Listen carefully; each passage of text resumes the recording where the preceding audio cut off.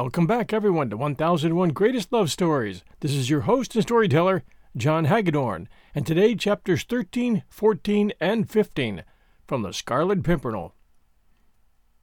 And now, chapter 13. The few words which Marguerite Blakeney had managed to read on the half-scorched piece of paper seemed literally to be the words of fate. Start myself tomorrow. This she had read quite distinctly. Then came a blur caused by the smoke of the candle, which obliterated the next few words. But, right at the bottom, there was another sentence, which was now standing clearly and distinctly, like letters of fire, before her mental vision. If you wish to speak with me again, I shall be in the supper-room at 1 o'clock precisely. The whole was signed with the hastily scrawled little device, a tiny star-shaped flower, which had become so familiar to her. 1 o'clock precisely. It was now close upon 11. The last minuet was being danced, with Sir Andrew Ffoulkes and beautiful Lady Blakeney leading the couples through its delicate and intricate figures. Close upon 11. The hands of the handsome Louis XV clock upon its ormolu bracket seemed to move along with maddening rapidity. 2 hours more, and her fate and that of Armand would be sealed. In 2 hours she must make up her mind whether she will keep the knowledge so cunningly gained to herself, and leave her brother to his fate, or whether she will wilfully betray a brave man, whose life was devoted to his fellow men, who was noble, generous, and above all, unsuspecting. It seemed a horrible thing to do, but then there was Armand. Armand, too, was noble and brave. Armand, too, was unsuspecting. And Armand loved her, would have willingly trusted his life in her hands, and now, when she could save him from death, she hesitated. Oh, it was monstrous! Her brother's kind, gentle face, so full of love for her, seemed to be looking reproachfully at her. "You might have saved me, Margot," he seemed to say to her, "and you chose the life of a stranger, a man you do not know, whom you have never seen, and preferred that he should be safe, whilst you sent me to the guillotine." All these conflicting thoughts raged through Marguerite's brain, while, with a smile upon her lips, she glided through the graceful mazes of the minuet. She noted, with that acute sense of hers, that she had succeeded in completely allaying Sir Andrew's fears. Her self-control had been absolutely perfect. She was a finer actress at this moment, and throughout the whole of this minuet, than she had ever been upon the boards of the Comédie Française. But then, a beloved brother's life had not depended upon her histrionic powers. She was too clever to overdo her part, and made no further allusions to the supposed billet doux which had caused Sir Andrew Ffoulkes such an agonizing 5 minutes. She watched his anxiety melting away under her sunny smile, and soon perceived that, whatever doubt may have crossed his mind at the moment, she had, by the time the last bars of the minuet had been played, succeeded in completely dispelling it. He never realized in what a fever of excitement she was, what effort it cost her to keep up a constant ripple of banal conversation. When the minuet was over, she asked Sir Andrew to take her into the next room. "I have promised to go down to the supper with His Royal Highness," she said, "but before we part, tell me, am I forgiven?" "Forgiven?" "Yes. Confess, I gave you a fright just now. But remember, I am not an Englishwoman, and I do not look upon the exchanging of billets doux as a crime. And I vow I'll not tell my little Suzanne. But now tell me, shall I welcome you at my water party on Wednesday?" "I am not sure, Lady Blakeney," he replied evasively. "I may have to leave London tomorrow." "I would not do that if I were you," she said earnestly. Then, seeing the anxious look once more reappearing in his eyes, she added gaily, "No one can throw a ball better than you can, Sir Andrew. We should so miss you on the bowling green." He had led her across the room to one beyond, where already His Royal Highness was waiting for the beautiful Lady Blakeney. "Madame, supper awaits us," said the prince, offering his arm to Marguerite, "and I am full of hope. The goddess Fortune has frowned so persistently on me at hazard that I look with confidence for the smiles of the goddess of beauty." "Your Highness has been unfortunate at the card tables?" asked Marguerite, as she took the prince's arm. "Aye, most unfortunate. Blakeney, not content with being the richest among my father's subjects, has also the most outrageous luck. By the way, where is that inimitable wit? I vow, madam, that this life would be but a dreary desert without your smiles and his sallies. We'll return with Chapter 14, right after these sponsor messages. And now Chapter 14, 1 o'clock precisely. 1 o'clock precisely. Supper had been extremely gay. All those present declared that never had Lady Blakeney been more adorable, nor that demmed idiot, Sir Percy, more amusing. His Royal Highness had laughed until the tears streamed down his cheeks at Blakeney's foolish yet funny repartees. His doggerel verse, "We seek him here, we seek him there," etc., was sung to the tune of "Ho, Merry Britons," and to the accompaniment of glasses knocked loudly against the table. Lord Grenville, moreover, had a most perfect cook. Some wags asserted that he was a scion of the old French noblesse, who, having lost his fortune, had come to seek it in the cuisine of the Foreign Office. Marguerite Blakeney was in her most brilliant mood, and surely not a soul in that crowded supper-room had even an inkling of the terrible struggle which was raging within her heart.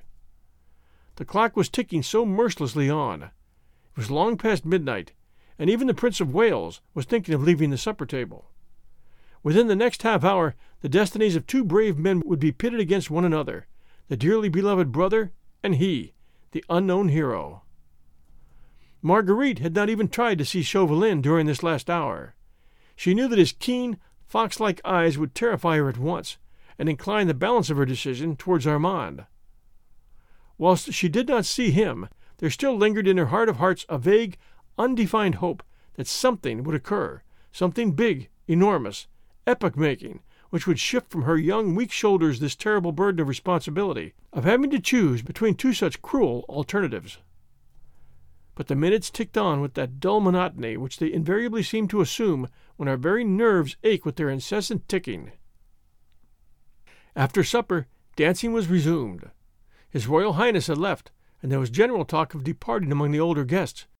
The young ones were indefatigable, and had started on a new gavotte which would fill the next quarter of an hour. Marguerite did not feel equal to another dance. There is a limit to the most enduring self-control. Escorted by a cabinet minister, she had once more found her way to the tiny boudoir, still the most deserted among all the rooms. She knew that Chauvelin must be lying in wait for her somewhere, ready to seize the first possible opportunity for a tete-a-tete. His eyes had met hers for a moment after the fore-supper minuet, and she knew that the keen diplomatist, with those searching pale eyes of his, had divined that her work was accomplished. Fate had willed it so. Marguerite, torn by the most terrible conflict heart of women can ever know, had resigned herself to its decrees. But Armand must be saved at any cost. He, first of all, for he was her brother, had been mother, father, friend to her ever since she, a tiny babe, had lost both her parents. To think of Armand dying a traitor's death on the guillotine was too horrible even to dwell upon. Impossible, in fact. That could never be. Never. As for the stranger, the hero, well, there let fate decide. Marguerite would redeem her brother's life at the hands of the relentless enemy, and let that cunning Scarlet Pimpernel extricate himself after that.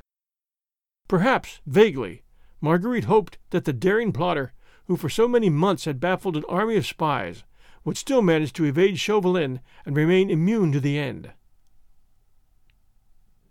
She thought of all this as she sat listening to the witty discourse of the cabinet minister, who, no doubt, felt that he had found in Lady Blakeney a most perfect listener. Suddenly she saw the keen, fox-like face of Chauvelin peeping through the curtained doorway. "Lord Fancourt," she said to the minister, "will you do me a service?" "I am entirely at your ladyship's service," he replied gallantly. "Will you see if my husband is still in the card-room, and if he is, will you tell him that I am very tired, and would be glad to go home soon?" The commands of a beautiful woman are binding on all mankind, even on cabinet ministers. Lord Fancourt prepared to obey instantly. "I do not like to leave your ladyship alone," he said. "Never fear, I shall be quite safe here, and I think undisturbed. But I am really tired. You know Sir Percy will drive back to Richmond. It is a long way, and we do not hurry, get home before daybreak." Lord Fancourt had perforce to go. The moment he had disappeared, Chauvelin slipped into the room, and the next instant stood calm and impassive by her side. "You have news for me," he said. An icy mantle seemed to have suddenly settled around Marguerite's shoulders. Though her cheeks glowed with fire, she felt chilled and numbed. "Oh, Armand, will you ever know the terrible sacrifice of pride, of dignity, of womanliness, a devoted sister is making for your sake?" she thought. "Nothing of importance," she said, staring mechanically before her, "but it might prove a clue. I contrived, no matter how, to detect Sir Andrew Ffoulkes in the very act of burning a paper at one of these candles in this very room. That paper I succeeded in holding between my fingers for the space of 2 minutes, and to cast my eye upon it for that of 10 seconds. "Time enough to learn its contents?" asked Chauvelin, quietly. She nodded. Then she continued in the same even, mechanical tone of voice. "In the corner of the paper there was the usual rough device of a small star-shaped flower. Above it I read 2 lines. Everything else was scorched and blackened by the flame." "And what were those 2 lines?" Her throat seemed suddenly to have contracted. For an instant she felt that she could not speak the words which might send a brave man to his death. "It is lucky that the whole paper was not burned," added Chauvelin, with dry sarcasm, "for it might have fared ill with Armand St. Just. What were the 2 lines, citoyenne?" "One was, 'I start myself tomorrow,'" she said quietly. "The other, 'If you wish to speak to me, I shall be in the supper-room at 1 o'clock precisely.'" Chauvelin looked up at the clock just above the mantelpiece. "Then I have plenty of time," he said placidly. "What are you going to do?" she asked. She was pale as a statue. Her hands were icy cold. Her head and heart throbbed with the awful strain upon her nerves. Oh, this was cruel. What had she done to have deserved all this? Her choice was made. Had she done a vile action, or one that was sublime? The recording angel, who writes in the book of gold, alone could give an answer. "What are you going to do?" she repeated mechanically. "Oh, nothing for the present. After that, it will depend." "On what?" "On whom I shall see in the supper-room at 1 o'clock." "You will see the Scarlet Pimpernel, of course. But you do not know him." "No, but I shall presently." "Sir Andrew will have warned him." "I think not. When you parted from him after the minuet, he stood and watched you for a moment or 2, with a look which gave me to understand that something had happened between you. It was only natural, was it not, that I should make a shrewd guess as to the nature of that something? I thereupon engaged the young gallant in a long and animated conversation. We discussed Herr Gluck's singular success in London, until a lady claimed his arm for supper. Since then, I did not lose sight of him through supper. When we all came upstairs again, Lady Portarles buttonholed him and started on the subject of pretty Mademoiselle Suzanne de Tournay. I knew he would not move until Lady Portarles had exhausted the subject, which will not be for another quarter of an hour at least, and it is 5 minutes to 1 now." He was preparing to go, and went up to the doorway, where, drawing aside the curtain, he stood for a moment, pointing out to Marguerite the distant figure of Sir Andrew Ffoulkes in close conversation with Lady Portarles. "I think," he said, with a triumphant smile, "that I may safely expect to find the person I seek in the dining-room, fair lady." "There may be more than one. Whoever is there, as the clock strikes 1, will be shadowed by one of my men. Of these, 1, or perhaps 2, or even 3, will leave for France tomorrow, and one of those will be the Scarlet Pimpernel." "Yes, and?" "I also, fair lady, will leave for France tomorrow. The papers found at Dover upon the person of Sir Andrew Ffoulkes speak of the neighborhood of Calais, of an inn which I know well, called Le Chat Gris, of a lonely place somewhere on the coast, the Père Blanchard's hut, which I must endeavor to find. All these places are given as the point where this meddlesome Englishman has bidden the traitor de Tournay and others to meet his emissaries. But it seems that he has decided not to send his emissaries, that he will start himself tomorrow. Now, any of these persons whom I shall see anon in the supper-room will be journeying to Calais, and I shall follow that person until I have tracked him to where those fugitive aristocrats await him. For that person, fair lady, will be the man whom I have sought for nearly a year, the man whose energy has outdone me, whose ingenuity has baffled me, whose audacity has set me wondering. Yes, me, who have seen a trick or two in my time. The mysterious and elusive Scarlet Pimpernel. And Armand? She pleaded. Have I ever broken my word? I promise you that the day the Scarlet Pimpernel and I start for France, I will send you that imprudent letter of his by special courier. More than that, I will pledge you the word of France that the day I lay hands on that meddlesome Englishman, Saint Just will be here in England, safe in the arms of his charming sister. And with a deep and elaborate bow and another look at the clock, Chauvelin glided out of the room. It seemed to Marguerite that through all the noise, all the din of music, dancing, and laughter, she could hear his cat-like tread gliding through the vast reception rooms, that she could hear him go down the massive staircase, reach the dining room, and open the door. Fate had decided, had made her speak, and had made her do a vile and abominable thing for the sake of the brother she loved. She lay back in her chair, passive and still, seeing the figure of her relentless enemy ever present before her aching eyes. When Chauvelin reached the supper-room, it was quite deserted. It had that woe-begone, forsaken, tawdry appearance which reminds one so much of a ball dress the morning after. Half-empty glasses littered the table. Unfolded napkins lay about. The chairs, turned towards one another in groups of twos and threes, seemed like the seats of ghosts in close conversation with one another.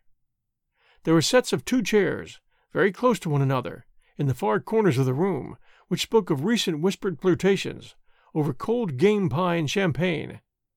There were sets of 3 and 4 chairs that recalled pleasant, animated discussions over the latest scandals. There were chairs straight up in a row that still looked starchy, critical, acid, like antiquated dowagers. There were a few isolated single chairs close to the table that spoke of gourmands intent upon the most recherché dishes, and others overturned on the floor that spoke volumes on the subject of my Lord Grenville's cellars. It was a ghost-like replica, in fact, of that fashionable gathering upstairs, a ghost that haunts every house where balls and good suppers are given, a picture drawn with white chalk on grey cardboard, dull and colourless, now that the bright silk dresses and gorgeously embroidered coats were no longer there to fill in the foreground, and now that the candles flickered sleepily in their sockets. Chauvelin smiled benignly, and rubbing his long, thin hands together, he looked round the deserted supper-room, whence even the last flunkey had retired in order to join his friends in the hall below. All was silence in the dimly lighted room, whilst the sound of the gavotte, the hum of distant talk and laughter, and the rumble of an occasional coach outside only seemed to reach this palace of the Sleeping Beauty as the murmur of some flitting spooks far away. It all looked so peaceful, so luxurious, and so still, that the keenest observer, a veritable prophet, could never have guessed that, at this present moment, that deserted supper-room was nothing but a trap laid for the capture of the most cunning and audacious plotter those stirring times had ever seen.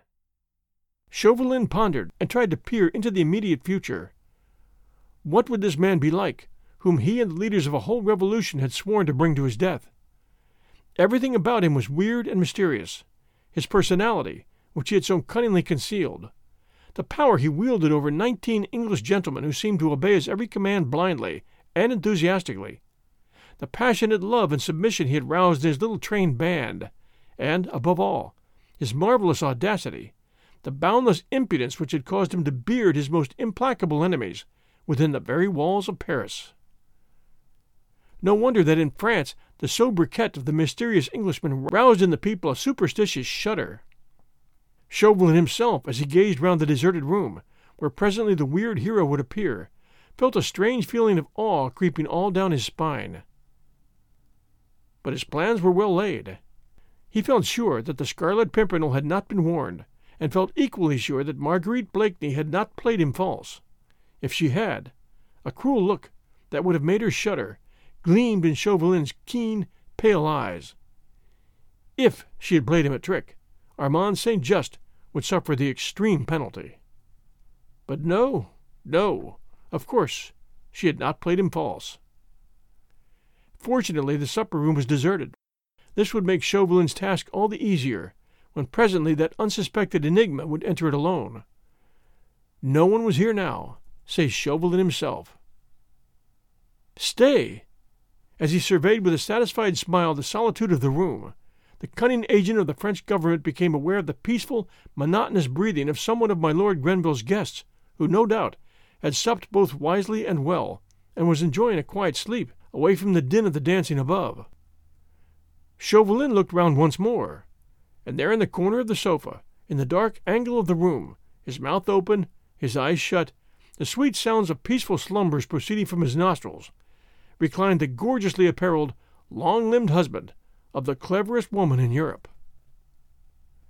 Chauvelin looked at him as he lay there, placid, unconscious, at peace with all the world and himself, after the best of suppers, and a smile, that was almost one of pity, softened for a moment the hard lines of the Frenchman's face and the sarcastic twinkle of his pale eyes. Evidently the slumberer, deep in dreamless sleep, would not interfere with Chauvelin's trap for catching that skinning Scarlet Pimpernel. Again he rubbed his hands together, and following the example of Sir Percy Blakeney, he, too, stretched himself out in the corner of another sofa, shut his eyes, opened his mouth, gave forth sounds of peaceful breathing, and waited. We'll return with Chapter 15, right after these sponsor messages. Our bodies come in different shapes and sizes, so doesn't it make sense that our weight loss plans should too? That's the beauty of Noom. They build a personal plan that factors in dietary restrictions, medical issues, and other personal needs so your plan works for you. Noom doesn't restrict or shame when you want to treat yourself. Their flexible program focuses on progress instead of perfection. You don't have to give up carbs or anything. And with their daily lessons, you can learn something new about your food choices every day. After just a few days of using the app, I learned how to recognize cues for overeating and how to choose the right foods to feel full. Stay focused on what's important to you with Noom's psychology and biology-based approach. Sign up for your trial today at Noom.com. That's Noom.com. And check out Noom's first ever cookbook, The Noom Kitchen, for 100 healthy and delicious recipes to promote better living. Available to buy now wherever books are sold. And now Chapter 15, Doubt. Marguerite Blakeney had watched the slight, sable-clad figure of Chauvelin as he worked his way through the ballroom. Then, perforce, she had to wait, while her nerves tingled with excitement. Listlessly she sat in the small, still deserted boudoir, looking out through the curtained doorway on the dancing couples beyond, looking at them, yet seeing nothing, hearing the music, yet conscious of naught save a feeling of expectancy, of anxious, weary waiting. Her mind conjured up before her the vision of what was, perhaps at this very moment, passing downstairs. The half-deserted dining-room, the fateful hour, Chauvelin on the watch. And then, precise to the moment, the entrance of a man, he, the Scarlet Pimpernel, the mysterious leader, who to Marguerite had become almost unreal, so strange, so weird was this hidden identity. She wished she were in the supper-room too at this moment, watching him as he entered. She knew that her woman's penetration would at once recognize in the stranger's face, whoever he might be, that strong individuality which belongs to a leader of men, to a hero, to the mighty, high-soaring eagle whose daring wings were becoming entangled in the ferret's trap. Womanlike, she thought of him with unmixed sadness. The irony of that fate seemed so cruel which allowed the fearless lion to succumb to the gnawing of a rat. Ah, had Armand's life not been at stake. "Faith, your ladyship must have thought me very remiss," said a voice suddenly, close to her elbow. "I had a deal of difficulty in delivering your message, for I could not find Blakeney anywhere at first." Marguerite had forgotten all about her husband and her message to him. His very name, as spoken by Lord Fancourt, sounded strange and unfamiliar to her. So completely had she in the last 5 minutes lived her old life in the Rue de Richelieu again, with Armand always near her to love and protect her, to guard her from the many subtle intrigues which were forever raging in Paris in those days. "I did find him at last," continued Lord Fancourt, "and gave him your message. He said that he would give orders at once for the horses to be put to." "Ah," she said, still very absently, "you found my husband, and gave him my message?" "Yes, he was in the dining-room fast asleep. I could not manage to wake him up at first." "Thank you very much," she said mechanically, trying to collect her thoughts. "Will your ladyship honour me with the contredanse until your coach is ready?" asked Lord Fancourt. "No, thank you, my lord, and you will forgive me. I really am too tired, and the heat in the ballroom has become oppressive." "The conservatory is deliciously cool. Let me take you there, and then get you something. You seem ailing, Lady Blakeney." "I am only very tired," she repeated wearily, as she allowed Lord Fancourt to lead her where subdued lights and green plants lent coolness to the air. He got her a chair into which she sank. This long interval of waiting was intolerable. Why did not Chauvelin come and tell her the result of his watch? Lord Fancourt was very attentive. She scarcely heard what he said, and suddenly startled him by asking abruptly, "Lord Fancourt, did you perceive who was in the dining-room just now besides Sir Percy Blakeney?" "Only the agent of the French government, M. Chauvelin. Monsieur Chauvelin, equally fast asleep in another corner," he said. "Why does your ladyship ask?" I know not. Did you notice the time when you were there?" It must have been about 5 or 10 minutes past 1. I wonder what your ladyship is thinking about," he added, for evidently the fair lady's thoughts were very far away, and she had not been listening to his intellectual conversation. But indeed her thoughts were not very far away, only one story below, in this same house, in the dining-room, where sat Chauvelin still on the watch. Had he failed? For one instant that possibility rose before her as a hope, the hope that the Scarlet Pimpernel had been warned by Sir Andrew, and that Chauvelin's trap had failed to catch his bird. But that hope soon gave way to fear. Had he failed? But then, Armand! Lord Fancourt had given up talking since he found that he had no listener. He wanted an opportunity for slipping away, for sitting opposite to a lady, however fair, who was evidently not heeding the most vigorous comments made for her entertainment, is not exhilarating, even to a cabinet minister. "Shall I find out if your ladyship's coach is ready?" he said at last, tentatively. "Oh, thank you, thank you. If you would be so kind. I fear I am but sorry company. But I am really tired, and perhaps would be best alone." She had been longing to be rid of him, for she hoped that, like the fox he so resembled, Chauvelin would be prowling round, thinking to find her alone. But Lord Fancourt went, and still Chauvelin did not come. What had happened? She felt Armand's fate trembling in the balance. She feared now with a deadly fear that Chauvelin had failed, and that the mysterious Scarlet Pimpernel had proved elusive once more. Then she knew that she need hope for no pity, no mercy from him. He had pronounced his either or, and nothing less would content him. He was very spiteful, and would affect the belief that she had wilfully misled him, and having failed to trap the eagle once again, his revengeful mind would be content with the humble prey, her brother. Yet she had done her best, had strained every nerve for Armand's sake. She could not bear to think that all had failed. She could not sit still. She wanted to go and hear the worst at once. She wondered even that Chauvelin had not come yet, to vent his wrath and satire upon her. Lord Grenville himself came presently to tell her that her coach was ready, and that Sir Percy was already waiting for her, ribbons in hand. Marguerite said farewell to her distinguished host. Many of her friends stopped her as she crossed the rooms to talk to her, and exchanged pleasant au revoirs. The minister only took final leave of the beautiful Lady Blakeney on the top of the stairs. Below, on the landing, a veritable army of gallant gentlemen were waiting to bid good-bye to the Queen of Beauty and Fashion, whilst outside, under the massive portico, Sir Percy's magnificent bays were impatiently pawing the ground. At the top of the stairs, just after she had taken final leave of her host, she suddenly saw Chauvelin. He was coming up the stairs slowly, and rubbing his thin hands very softly together. There was a curious look on his mobile face, partly amused and wholly puzzled, and as his keen eyes met Marguerite's, they became strangely sarcastic. "Monsieur Chauvelin," she said, as he stopped on top of the stairs, bowing elaborately before her, "my coach is outside. May I claim your arm?" As gallant as ever, he offered her his arm and led her downstairs. The crowd was very great. Some of the minister's guests were departing.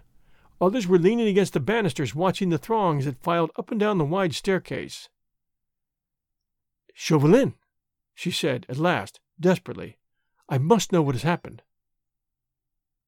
"What has happened, dear lady?" he said, with affected surprise. "Where? When?"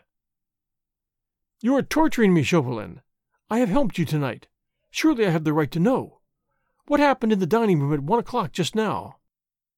She spoke in a whisper, trusting that in the general hubbub of the crowd her words would remain unheeded by all save the man at her side. "Quiet and peace reigned supreme, fair lady. At that hour I was asleep in the corner of one sofa, and Sir Percy Blakeney in another." "Nobody came into the room at all?" "Nobody." "Then we have failed, you and I." "Yes, we have failed, perhaps." "But Armand," she pleaded. "Ah, Armand saying just chances hang on a thread. Pray heaven, dear lady, that thread may not snap." "Chauvelin, I worked for you, sincerely, earnestly. Remember." "I remember my promise," he said quietly. "The day that the Scarlet Pimpernel and I meet on French soil, Saint Just will be in the arms of his charming sister." "Which means that a brave man's blood will be on my hands," she said, with a shudder. "His blood, or that of your brother." "Surely at the present moment you must hope, as I do, that the enigmatical Scarlet Pimpernel will start for Calais today." "I am only conscious of one hope, citoyenne." "And that is?" "That Satan, your master, will have need of you elsewhere before the sun rises today." "You flatter me, citoyenne." She had detained him for a while, midway down the stairs, trying to get at the thoughts which lay behind that thin, fox-like mask. But Chauvelin remained urbane, sarcastic, mysterious, not a line betrayed to the poor, anxious woman whether she need fear or whether she dared to hope. Downstairs on the landing she was soon surrounded.